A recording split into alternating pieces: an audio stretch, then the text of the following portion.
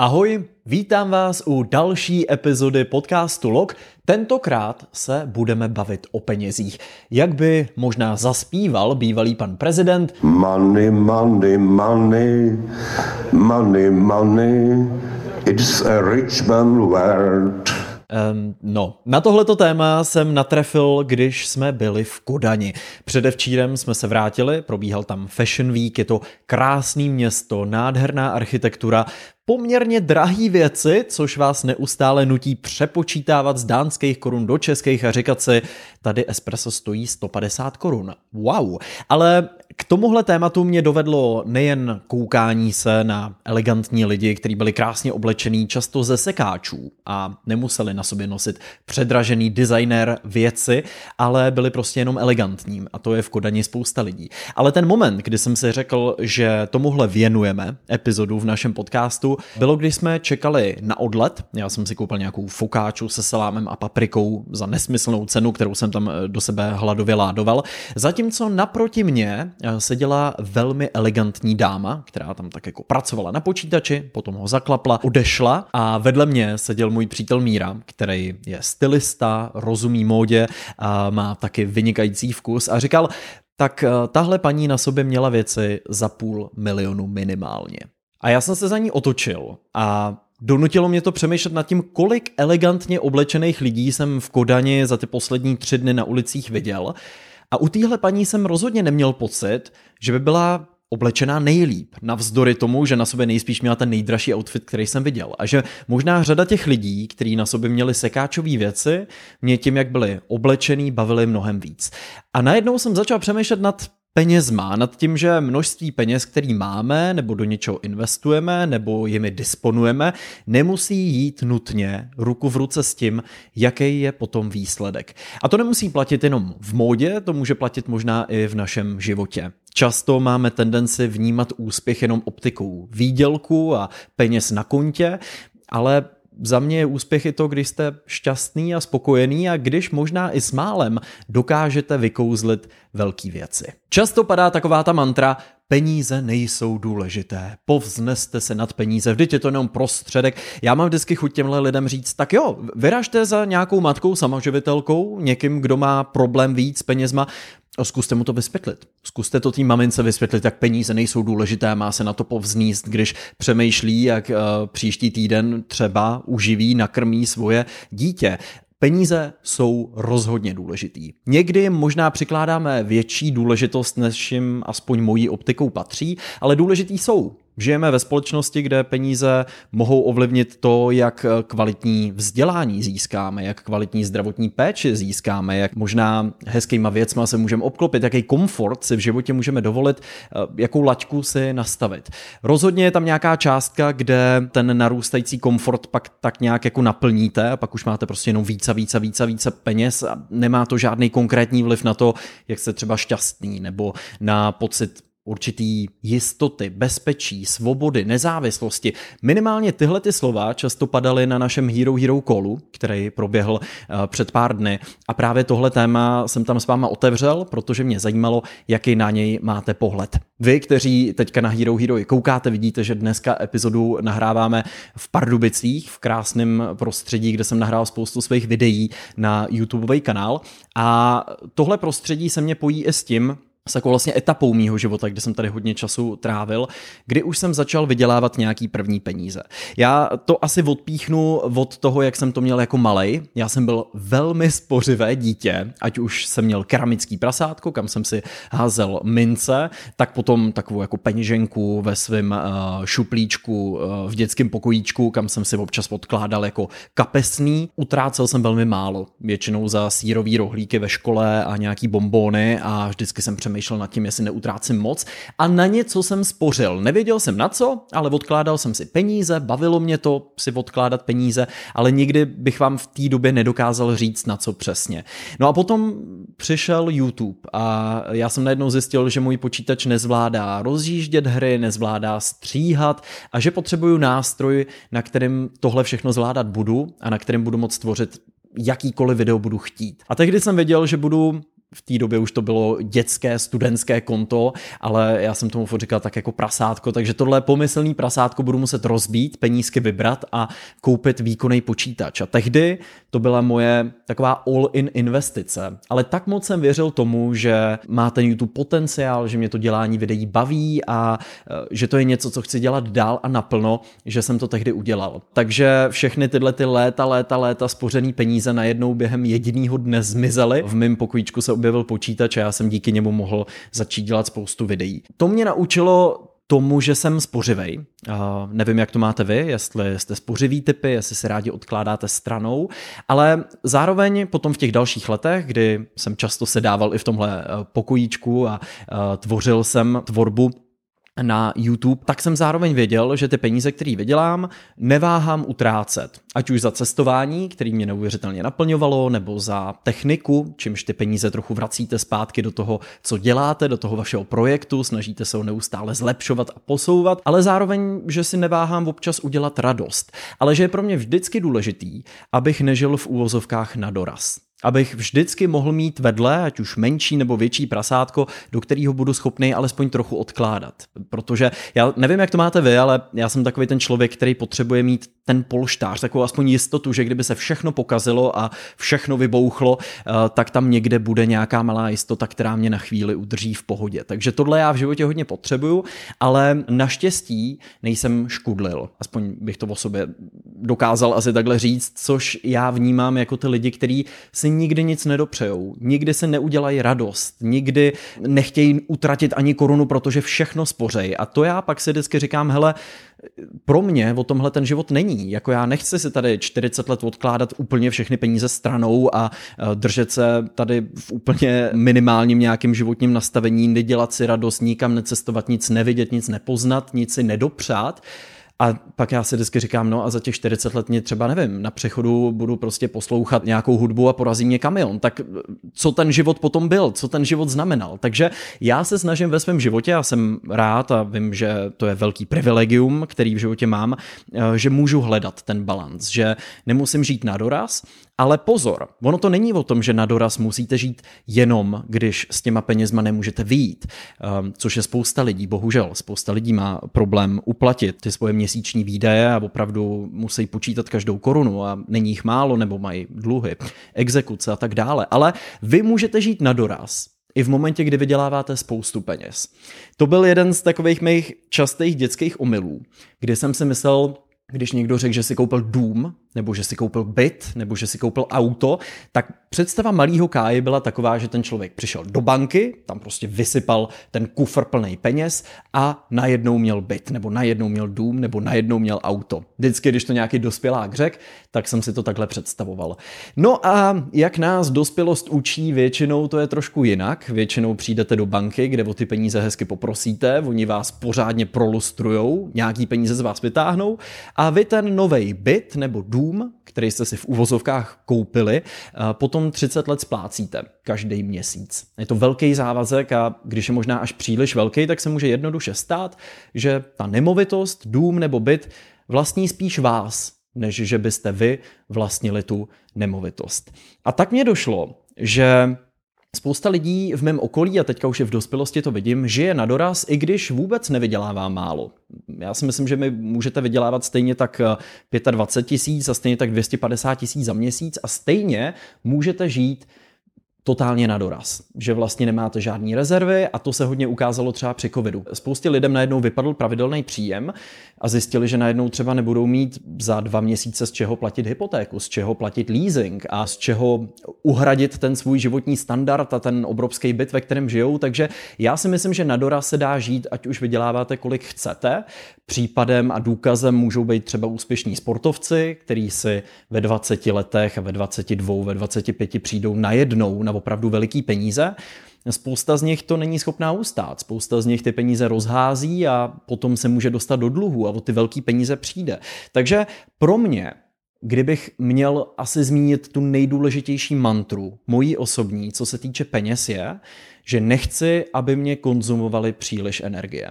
Že pokud ohledně peněz chci něčeho dosáhnout, tak je to, aby mě nestály příliš času a příliš energie. To znamená, že si užívám to místo, kdy nemusím přemýšlet z měsíce na měsíc, jestli budu mít jak zaplatit nájem a jak zaplatit nějaký výdaj, který budu potřebovat pokrýt, ale zároveň, že nebudu sedět prostě v tabulkách a přemýšlet, jak rozmnožovat ty peníze a vlastně se věnovat jenom jim, protože si myslím, že se v životě můžeme velmi jednoduše dostat do bodu, kdy ty peníze najednou trochu ten život tvořej, kdy ho možná ovlivňují až moc a já si myslím, že je mnohem víc zajímavějších věcí, alespoň pro mě, než řešit peníze, že můžem zažívat věci, můžem cestovat s kamarádama, můžem trávit čas s lidma, který máme rádi, můžem se vzdělávat, rozšiřovat si obzory, číst zajímavé knížky, poslouchat skvělou hudbu, sledovat skvělý filmy, seriály a nekoukat do tabulek a na rostoucí a klesající grafy.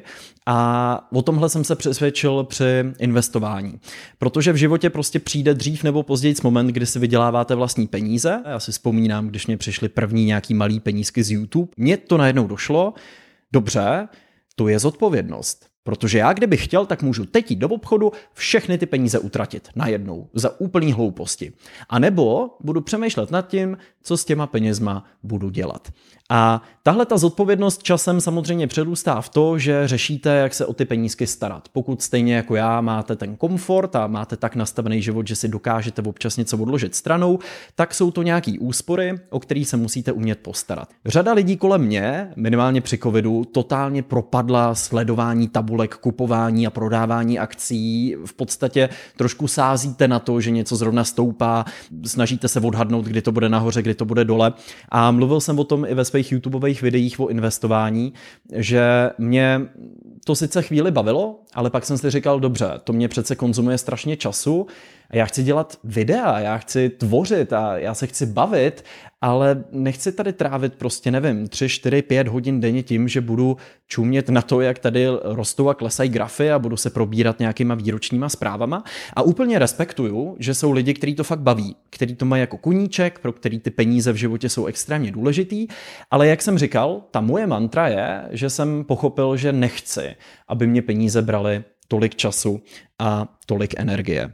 Ono totiž platí, že jsem říkal na začátku, že peníze pro spoustu věcí a aspektů našeho života a možná do určitý míry i jeho kvalitu důležitý jsou, ale pak je spousta věcí, pro které peníze nejsou důležitý vůbec. Na co peníze jednoduše vliv nemají. Na natáčení klipu pro Evu Farnou, který před pár dny vyšel, můžete si ho najít, jsem potkal Nikol Štíbrovou. Nevím, jestli znáte její častý sbírky na Instagramu, kde vybírá na děti nebo lidi, kteří se ocitli v těžkých životních situacích a vybírá peníze od svých followerů. Zajímavá věc, kterou mě řekla, je, že nejvíc těch přispěvatelů zpravidla samo nemá dost, nebo samo má málo, nebo sami nemají příliš peněz na zbyt, ale jsou to právě oni, kteří nejčastěji přispívají. Já jsem nad tímhle přemýšlel a říkal jsem si, čím to je?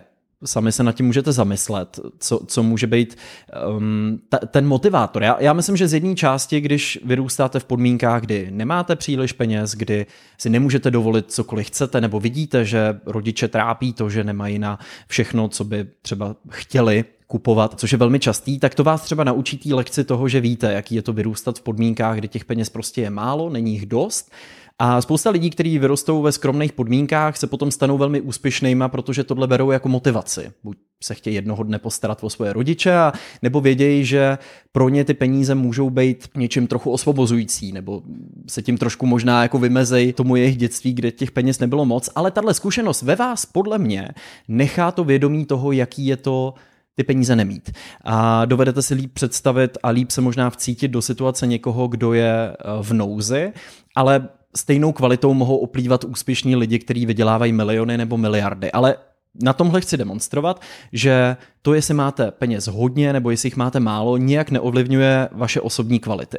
To, jestli jste hamižný nebo jestli jste empatický, jestli jste hodný, jestli jste zlý. Peníze ovšem mají tu moc měnit povahy a rozbíjet rodiny. Často možná uslyšíte ve svém okolí, že se v rodině ocitly nějaký peníze, nějaký dědictví, do té doby bylo všechno v pohodě a najednou se rodina rozhádala.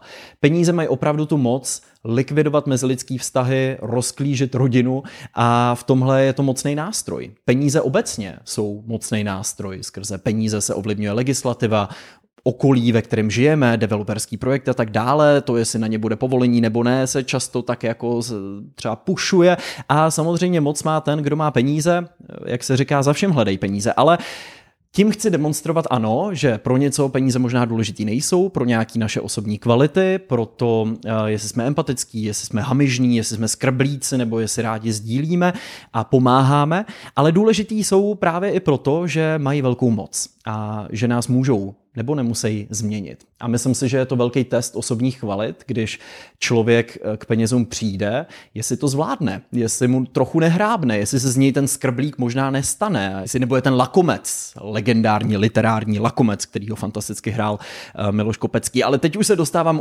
úplně mimo. Chtěl jsem se vrátit k tomu, pro co dalšího peníze důležitý nejsou. Spoustakrát mám pocit, že si od peněz slibujeme, že skrz ně najdeme nějaké naplnění. Jo, že si říkáme, jednou budu vydělávat tolik, abych si mohl koupit tohle. A máme pocit, že se za těch 10 let dostaneme do té situace, kdy opravdu budeme vydělávat tolik, pořídíme si tu jednu konkrétní nějakou věc, pro někoho to může být nová tenisová raketa, pro někoho to může být auto, pro někoho to může být byt, pro někoho to může být dům.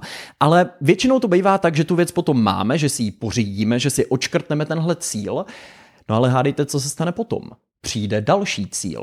Z jednoho auta se stane sportovní auto nebo 2 auta, když máte nějakou rodinu. Z malého bytu se stane větší byt, pak se z něj stane rodinný dům, pak k tomu rodinnému domu chcete bazén, pak vedle toho bazénu chcete velkou garáž a altán a tak dále a tak dále. Na tom chci demonstrovat, že to naplnění se vůbec nemusí dostavit. Protože ty cíle, které máme spojený s tím, co si za peníze jednou chceme pořídit, mají většinou tendenci být pohyblivý. V tomhle mluvím z vlastní zkušenosti. A musel jsem si to jako přiznat a pochopit to. Není dobrý si stavět nějaký životní naplnění na tom, že jednou budu mít nějaký množství peněz a něco si pořídím, protože v ten moment budu patrně chtít víc. Jak se říká, s jídlem roste chuť. Takže to naplnění se dostavit nemusí, naopak se může dostavit určitá prázdnota, protože najednou máte to auto, který jste chtěli 10 let, ale nikdo nehraje fanfáry a před vašima očima se neobjeví achievement unlocked, ale najednou máte pocit, aha, tak já naplněnej nejsem, tak asi potřebuju víc, potřebuju něco většího. Takže mám pocit, že naše společnost někdy od peněz trochu očekává, že v nich najdeme nějaký smysl, nějaký naplnění a to někdy může být zrádný. A zároveň spokojenost. Někdo říká, no tak možná budu nespokojený, ale budu mít hodně peněz. Často padá taková ta mantra, tak budu aspoň brečet ve Ferrari a ne pod mostem. Načež já antitezí odpovídám ano, ale budou to úplně stejný slzy. A mám trochu obavu, že v ten moment vás nebude trápit, jestli sedíte ve Ferrari nebo ve Škodovce, ale bude vás patrně spíš mnohem víc trápit ten pocit, který ve vás je. A ten bude úplně identický. Ať už si budete slzy utírat obyčejným kapesníkem nebo 5000 s Masarykem, kterou tím rozmočíte, ten pocit bude asi stejný. Naopak, někdy, protože peníze, jak se často říká, je jako povrchní téma, já ho nevnímám jako povrchní téma, vnímám ho jako téma, který je často tabu, je to možná škoda, protože penězům se dá samozřejmě vetknout mnohem hlubší smysl. Já jsem tady zmiňoval sbírky u Nikol Štíbrový, čímž můžeme otevřít téma filantropie, neboli to, že podporujete dobročinný, charitativní projekty nebo možná sbírky. A filantropie se často pojí s těma opravdu velmi úspěšnýma lidma. Jeden příklad za všechny můžou být manželé Vlčkovi. Nedávno věnovali polovinu svýho majetku, 2 miliardy korun, do svý nadace a budujou dětský paliativní centrum na Cibulce. Fantastický. Když tak si vyhledejte manželé Vlčkovi, opravdu jako neuvěřitelný přístup k tomu. Myslím si, že můžou být spoustě dalších lidí v podobném postavení příkladem. Ale jak už to tady padlo, tak to, jestli jsme filantropicky založený, jestli rádi pomáháme těm, kteří to potřebujou, nemusí být vůbec založený na množství peněz. Ale velmi často, když už nabijete nějakýho majetku, který reálně už vám jako nic nepřináší. Jo, myslím si, že nějaký množství peněz, který vám pořád může přinášet nějaký větší komfort, větší pohodlí, větší pocit bezpečí, tyhle ty pojmy, které padaly na našem hero callu, ale pak se dostanete do nějakého bodu, kdy ty peníze přibývají a rozmnožujou se, jak se říká, čím víc peněz máte, tím jednodušší je mezi sebou rozmnožovat, protože máte ty příjmy třeba z nějakých kapitálových investic, kapitálových trhů, který jsou zdaněný míň, ale to už bych šel do detailů. Myslím si, že to je ten moment, kdy už vám peníze navíc nic moc nepřinášejí, kdy si říkáte, že už máte naplněný ten svůj životní standard tak, jak jste chtěli, takže buď podporujete jiný projekty, stanou se z vás investoři, investujete do startupů, do projektů mladých lidí a rádi je podporujete, a nebo máte nějaký filantropický cíle. Myslím si, že to je asi potřebný přístup v momentě, kdy už vám ty peníze do života nic nepřinášejí. Nevím, jaký smysl potom má sedět prostě na hromadě peněz, když víte, že můžete proměnit v něco možná užitečného, že můžete prospět komunitě kolem vás. Ale jak jsem říkal, není zaručený, že každý má tenhle ten přístup v sobě zakódovaný. Já mám asi velký štěstí, že peníze do mýho života vstoupily jako trochu vedlejší produkt, že motivace pro to, proč jsem začal dělat videa, rozhodně nebyla peníze, protože v prvních letech jste si z YouTube nevydělali vůbec nic. Já jsem dělal parodie, které jsou nespeněžitelné, protože vždycky někdo nárokuje ty práva za ty vaše videa. Takže pro mě se z koníčku stala práce, ty peníze s tím samozřejmě přišly a já za to nepřestávám být vděčný. To je samozřejmě absolutně jako snový scénář, kdy vám vydělává něco, co vás neuvěřitelně baví a naplňuje. A vy ty peníze pak můžete brát, vracet zpátky do té tvorby, můžete využívat té platformy, kterou máte pro podporu nějakých třeba dobročinných věcí a zároveň je to prostě obrovský dar. Já se často snažím zmiňovat peníze jako motivátor. Protože mi někdy přijde, že to spousta lidí bere za trošku nešťastný konec a že přemýšlí, tak co budu v životě dělat, aby mě to vydělalo hodně peněz. Přičemž si potom myslím, že přesně může dojít k tomuhletomu naplnění nebo k tomu smyslu, kdy jedinou vaší motivací jsou peníze, který najednou třeba možná máte, ale zjistíte, že byste možná chtěli dělat práci, která vás bude, nevím, aspoň trochu bavit. Že možná děláte práci, ve které se hodně vyděláte, ale že vás možná úplně nenaplňuje. Takže někdy se pak může stát, že asi to je nevyhnutelný tou dnešní společností, která je tím trochu ovlivněná, nebo penězma je hodně ovlivněná, takže potom najednou narazíme na to, že ty peníze fakt nejsou ta hlavní mantra, že ve výsledku jde možná často i o důležitější věci, o to, jestli pak nemáme vyprázdněný život, o to, jestli v 60 nezjistíme, že jsme celý život obětovali tomu, abychom měli víc a víc a víc a víc peněz, ale najednou je nemáme třeba s kým sdílet. A tenhle ten žebříček priorit tady v vlogu otevírám hodně často, protože si myslím, že je důležitý si to občas vědomit. No a peníze a jejich množství je taky věc, kterou se mají často lidi tendenci chlubit. Na sociálních sítích obzvlášť. Z mý vlastní zkušenosti vyplývá, že ty lidi, kteří jsou opravdu bohatý, tuhle tu potřebu trochu ztrácejí. Že většinou ty, kteří mají nejvíc potřebu ukazovat ty hodinky a ty auta a tak dále, jsou ty, kteří těch peněz zase tolik nemají, ale rádi by, aby si o nich ostatní mysleli, že jich mají opravdu hodně. Takže většinou, když potom nahlídnete za tu oponu, tak zjistíte, že je to často velmi, velmi navoněná bída a že ty skutečně úspěšní a bohatí lidi nemají vůbec potřebu se těma penězma nějakým způsobem chlubit, protože je možná vnímají trochu jinou optikou. Ale na tom Hero callu podporovatelka Kája zmiňovala, že pochází z rodiny, kde tatínek nevydělává málo, takže jí může občas něco dopřát a že spolužáci na to samozřejmě koukají s určitou závistí nebo možná trochu uštěpačnýma poznámkama, ale ona říkala, no, ale nikdo z nich nevidí to, že prostě můj táta s náma tráví docela málo času, protože pořád pracuje.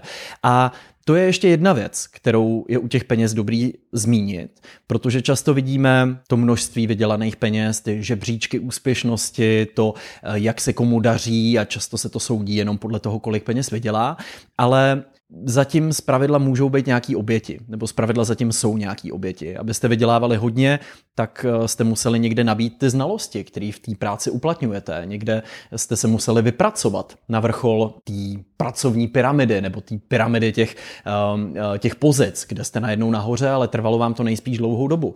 Nebo opravdu pracujete velmi intenzivně, usilovně, obětujete tomu spoustu času a nakonec můžeme vidět to, že někdo vydělává opravdu velký peníze, ale už hůř změříme to, jestli má ten člověk opravdu naplněný život. Už možná na první dobrou nevidíme, co všechno tomu musel obětovat.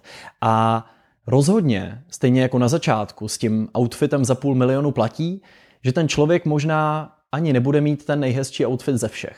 Že jsou možná kolem něj jiný, kteří vydělávají mnohem míň, ale ten jejich život je možná barevnější, naplněnější, elegantnější.